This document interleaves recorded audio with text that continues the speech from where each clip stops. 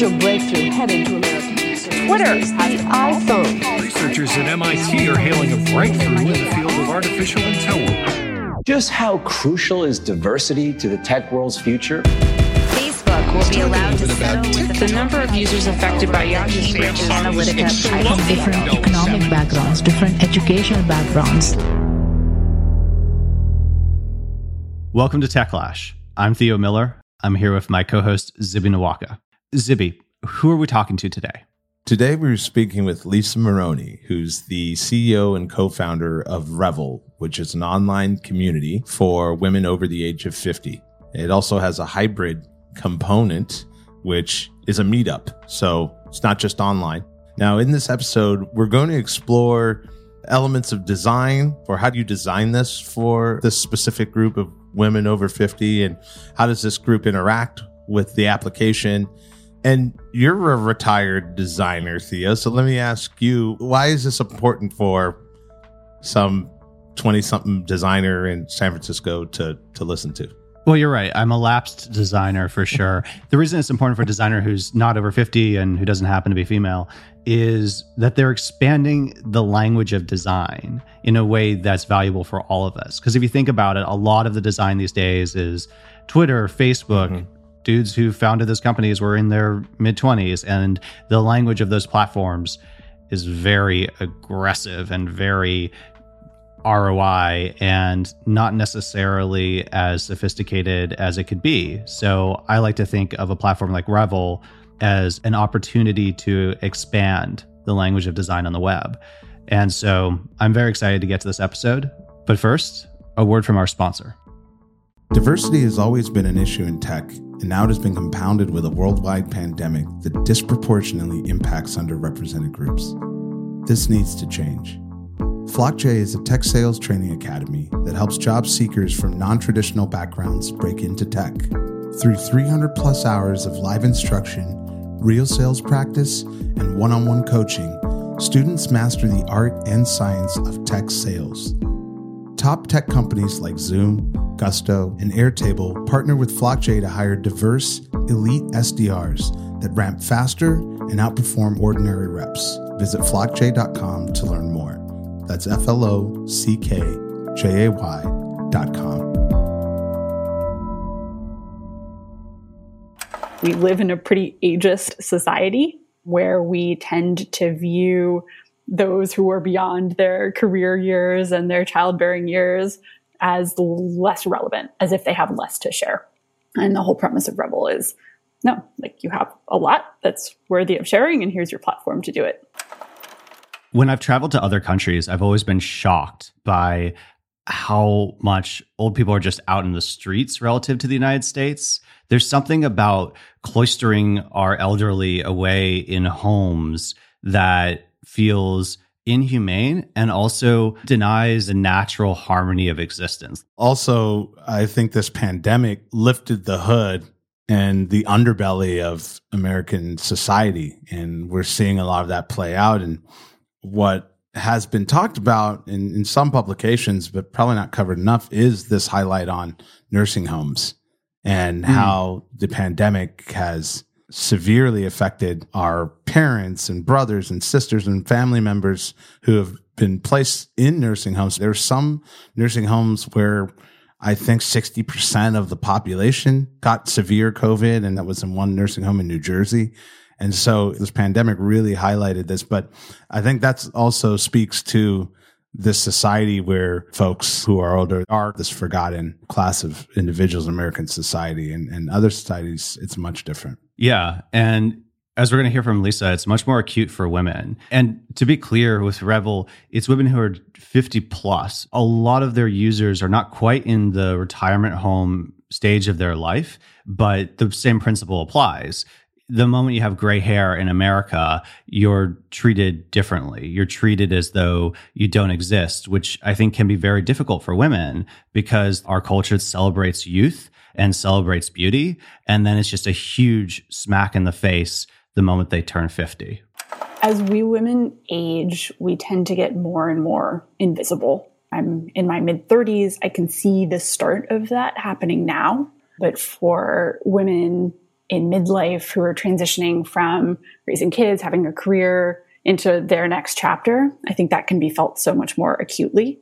We want to be a place where women are celebrated no matter their age. And that is a pretty revolutionary thing. I know from the women in my life that they are perpetually confronted with obstacles, not only that men don't have to face, but obstacles that are unfair based on how old they are and how they look and things that don't even enter our consciousness. Yeah, I think about this in terms of my mother and seeing what she went through. And she was widowed in her early 50s. And it was a tough time for my mom and our family. But this conversation with Lisa is also helping me realize some of these other issues my mother was facing at a similar time. And I wonder if she had a community like Revel, that process that she had to go through of dealing with the loss of somebody close to her, would that have been easier? And then also the transition of her children going off to college. But this has really kind of opened my eyes, this conversation, to what my mother was going through on multiple levels. It seems to be an eye-opener for a number of people, least of which the VCs in Silicon Valley. I'll tell you, when we were going through Y Combinator interviews, one of the questions we were asked after we described Revel and what we're building was, will she know how to search for, discover, and pay for things online? And I felt so demoralized in that moment because our average Revel member, she's 50 years old. She's only 18 years older than me. She's well younger than someone my mother's age group. She's very tech savvy. And yet that's the perception that so many people in Silicon Valley have of a woman in midlife. This reminds me of the Peter Thiel thing where he was saying no one has a good idea for a company or should be building a company past 30. Ageism in America is awful. And in Silicon Valley, the notion that, oh, just drop out of school and start a company, and by mid-20s, you're in your sunset years of usefulness as a horse to back by investors, is pretty appalling. It's pretty disgusting. And that crossed with a strong, palpable sexism is offensive to me, at least. Yeah, Lisa's description of that interview question feels like a scene out of Silicon Valley or something. Yeah. It almost would be comical if it wasn't so ridiculous. But I think she makes a great point here. It's like these folks are 50 years old. Of course, they know how to navigate technology. My mother is much older than 50 now, and she is very fluent with technology, and she's a professor. And so I think that question is a perfect summarization of the bias in the VC community. 100%. And then there's the short-sighted business impact of that bias because there's a huge underserved market. The market is non-trivial. And then it's also the foundation to create a whole suite of services, and you could partner with other brands, and it just opens up all these opportunities that seem to be completely beyond the perspective of someone who's saying, oh, how are they going to log on? Like, they should be able to figure out how to log on, but also any good investor should realize that's not a question that should stop them from making the investment. It's a problem to solve so that they could create a lucrative opportunity for themselves. When I think about places that are social spaces for her, which I would define Revel that way, really, there's certainly no technology companies that are doing that. And the spaces that exist for her in the world in that vein, I think that there are many. There are lots of women's groups. They tend to be very, very localized. They tend to be more in the civic sector or nonprofit sector, right? Things like the Junior League or the League of Women Voters, things like that. I'm definitely familiar with like the Commonwealth Club and the Rotary Club and these things that are not built to make a killer profit that serve these groups. It also reminds me of Lululemon, how Lululemon, I believe it was in the late 90s, they started addressing this emerging yoga market. And had the wild idea at the time that people would wear workout clothes to look good, not just to sweat in. And sure, there's the 1980s jazzercise, Jamie Lee Curtis in like a one piece doing the Jane Fonda or whatever. But then there's like a long period of people just wearing like whatever raggedy t-shirt they have, but then saying, oh, you know what? There's a huge opportunity to create a lifestyle that has been neglected. And I think of Revel as the foundational piece for something like that. I think that there's a huge market of women 50 plus who could be served. And I think Revel is the platform to get there. Yeah, I think it is a massive market. If you look at that age range, 50 to 75. And while I don't want to get into the generational classifications, it seems like this will definitely target Gen X, who's already in the Revel age range, and maybe some of the later folks who are in that boomer generation. But the market is fairly massive. I know in Gen X, it's 65 million thereabouts. So if you're talking to a venture capitalist about this, they're always going to ask you, what's the TAM, total addressable market? And this seems like a really massive market. So it makes a lot of sense. Yeah, even 50% of that market is still gigantic. Exactly. That's not all women in that number, but still, if you do the math, it's still a massive market. It's also cool to think that because it's an online platform, the way that platform is going to be designed is going to be different, because it's the whole FUBU principle, the notion that it's all young white men building for other young white men. And so the language that they speak through design is very limited, and it's stereotypically aggressive, and it's stereotypically flashy. A mature aesthetic doesn't need to assert itself with that same level of aggression. You start to wonder what that could feel like, what that could look like, and then also how that could spread to other parts of the web and affect the overall design language that we experience every day. Most of the users of Silicon Valley products to date have been younger and have skewed male. And so someone who's a user experience researcher is going to bring those biases to their work. And when we try to hire for user experience research at Revel or think about that, we're trying to think about it blank slate, because our user is totally different. And we want to make sure that we're building technology that makes her life easier. And she's tech savvy. She just simply by virtue of her age didn't grow up with technology as early as we did. And so her use of it is different. And that's something that we should design for and take into account. So let's use music as a metaphor. So if you think of Twitter, it's like this crazy breakbeat that has 160 BPM, right? And it's just going ba ba ba ba ba ba ba ba ba ba ba ba ba ba ba. And it's so much, and it's so overwhelming. No matter what your age is, it's hitting you over the head incredibly hard all of the time.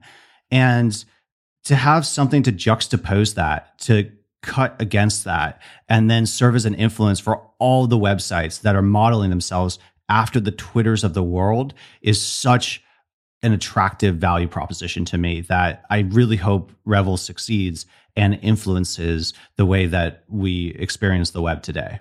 Yeah, I think the Twitter example is a good one. Now, I do want to say I've read things and learned things and discovered people that I never would have. Not being on Twitter, it has opened my eyes to many new thinkers and folks in this space. That said, you have to sift through a lot of nastiness. Crosstalk. Yeah. There's this kind of meetup component with Revel too. So it's not just strictly this kind of online behind the screen community. It's almost like these online community meets a meetup type app. And that's pretty unique. But to get to the point that they're going to meet up in person, they have to get the user to engage in the experience in a way that makes sense to them. And Lisa speaks very eloquently about the challenges of doing that. So we have profiles on Revel, like most social platforms. Most social platforms have you fill out your profile right when you join. And if you're joining on LinkedIn, for example, you're coming to LinkedIn already knowing that the whole point of LinkedIn is to share your professional information with the world, right? And so you're primed to share all that info. When you're coming to Revel, you're not primed in the same way.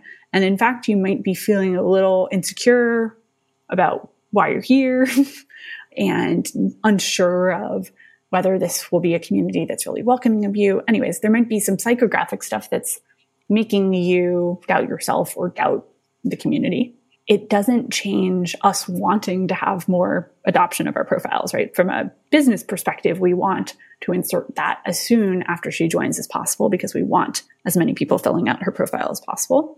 But the fact that we know that she might be in this mindset changes how we frame the question. And it changes the nudges that we build into the ask to make it easier for her. It's a little bit more like Hinge might design the profile build out so that we help nudge her to do it. So much of the national conversation is about the collection of data. And when we have those conversations, it's Cambridge Analytica and it's selling that data.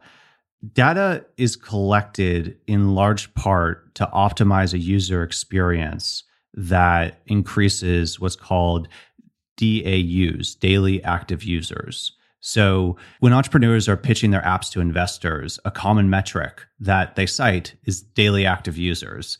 So using data, they're able to optimize these workflows, and these workflows are engineered specifically to reduce drop-off. And the data that's collected creates that experience because she's optimizing for the engagement of a very specific demographic. But the traditional design patterns are not going to work with that demographic. And so the nuance that requires is much more sophisticated. I love how Lisa's thinking about this in the UX. Some of these online community apps, and she mentioned LinkedIn, but Facebook's obviously a massive one. I always felt like you need all of this information. It's like put in your last 5 jobs and your last 5 addresses and what you had for dinner last night. Right. And I'm just like, I don't want to give all this information. And it kind of nudges you in a more forceful way. So the tasks also, it's like, you're not paying for this, so we're going to beat you over the head with 13 notifications for things that are your responsibility now. Yeah. It's a really bad feeling. It is stressful. It is very stressful. And to create this experience that's a little bit more approachable, what they've done is they've assembled a diverse team that is representative of the demographic that they're trying to address. Mind-blowing, I know. We, of course, believe that the fact that we're a women-led team, now 9 employees total, 8 of whom are women, a very intergenerational team. We span an age from mid-20s to mid-60s, which makes us the most intergenerational 9-person team in tech. Like, we tend to believe that those are incredible sources of strength and advantage because it's allowing us to both see the opportunity, but make sure that we're building Revel to actually meet her need rather than build for a stereotype of, I'm in my mid-30s, as much as I can empathize with what a woman in her 50s feels. I do not know yet what it feels like. Using the classic tech stack metaphor that's always used in Silicon Valley, the users are at the top of the stack, and then underneath that is the product, and then underneath that is the company, and then underneath that are the investors, and then underneath that are the limited partners, the endowments. And right now, the consumer layer, the user layer, is having a hard time because the teams that are making the products are not diverse enough. And while we have to go deeper and deeper into the stack over time, changing the teams is actually the best place to focus our energy at this juncture, because when you go into the investment community, there are more difficult dynamics at play. But on the product level, there are many talented designers and engineers that are from all sorts of backgrounds that can help create products that could remedy the problem that users are having right now in the world. Yeah, I think Lisa's highlight here, they're the most intergenerational 9-person team in tech, is awesome. And I think she obviously gets it. I think it's table stakes to have folks at the table who can help you guide product decisions. As Lisa mentioned, while she can empathize, she isn't in that Revel age range, and she doesn't know yet what that feels like. But having someone at the company there who does, when you're in those scrums and product testing and those morning meetings, who can give live and active feedback, is super helpful, I think critical. And not only does it make for a better workplace for them, it's also going to help them with the product build and design. 100%. The other piece on the startup layer is the business model. The business model, as we've talked about in other episodes, is so critical. And the ad model that's emerged over the years is not something that is going to lead to a product that's best for society. And so what Lisa emphasizes in this upcoming clip is critically important in how she's built Revel and how it's going to succeed. The reason that we want to charge a membership fee for her to join Revel is so that we don't have to do any of that stuff. We want to be solely in the business of helping her deepen her connections with other women her own age. Being able to showcase brands and products and services and partner with other companies that offer interesting experiences for her is icing on the cake. But that's not really why she's coming to Revel. She's coming to Revel to feel seen, form friendships, deepen connections with those women. We have to remember that some of these things, though exciting from a business perspective, can also be distracting. I think increasingly consumers, though, are appreciating that with subscription comes elevated experience.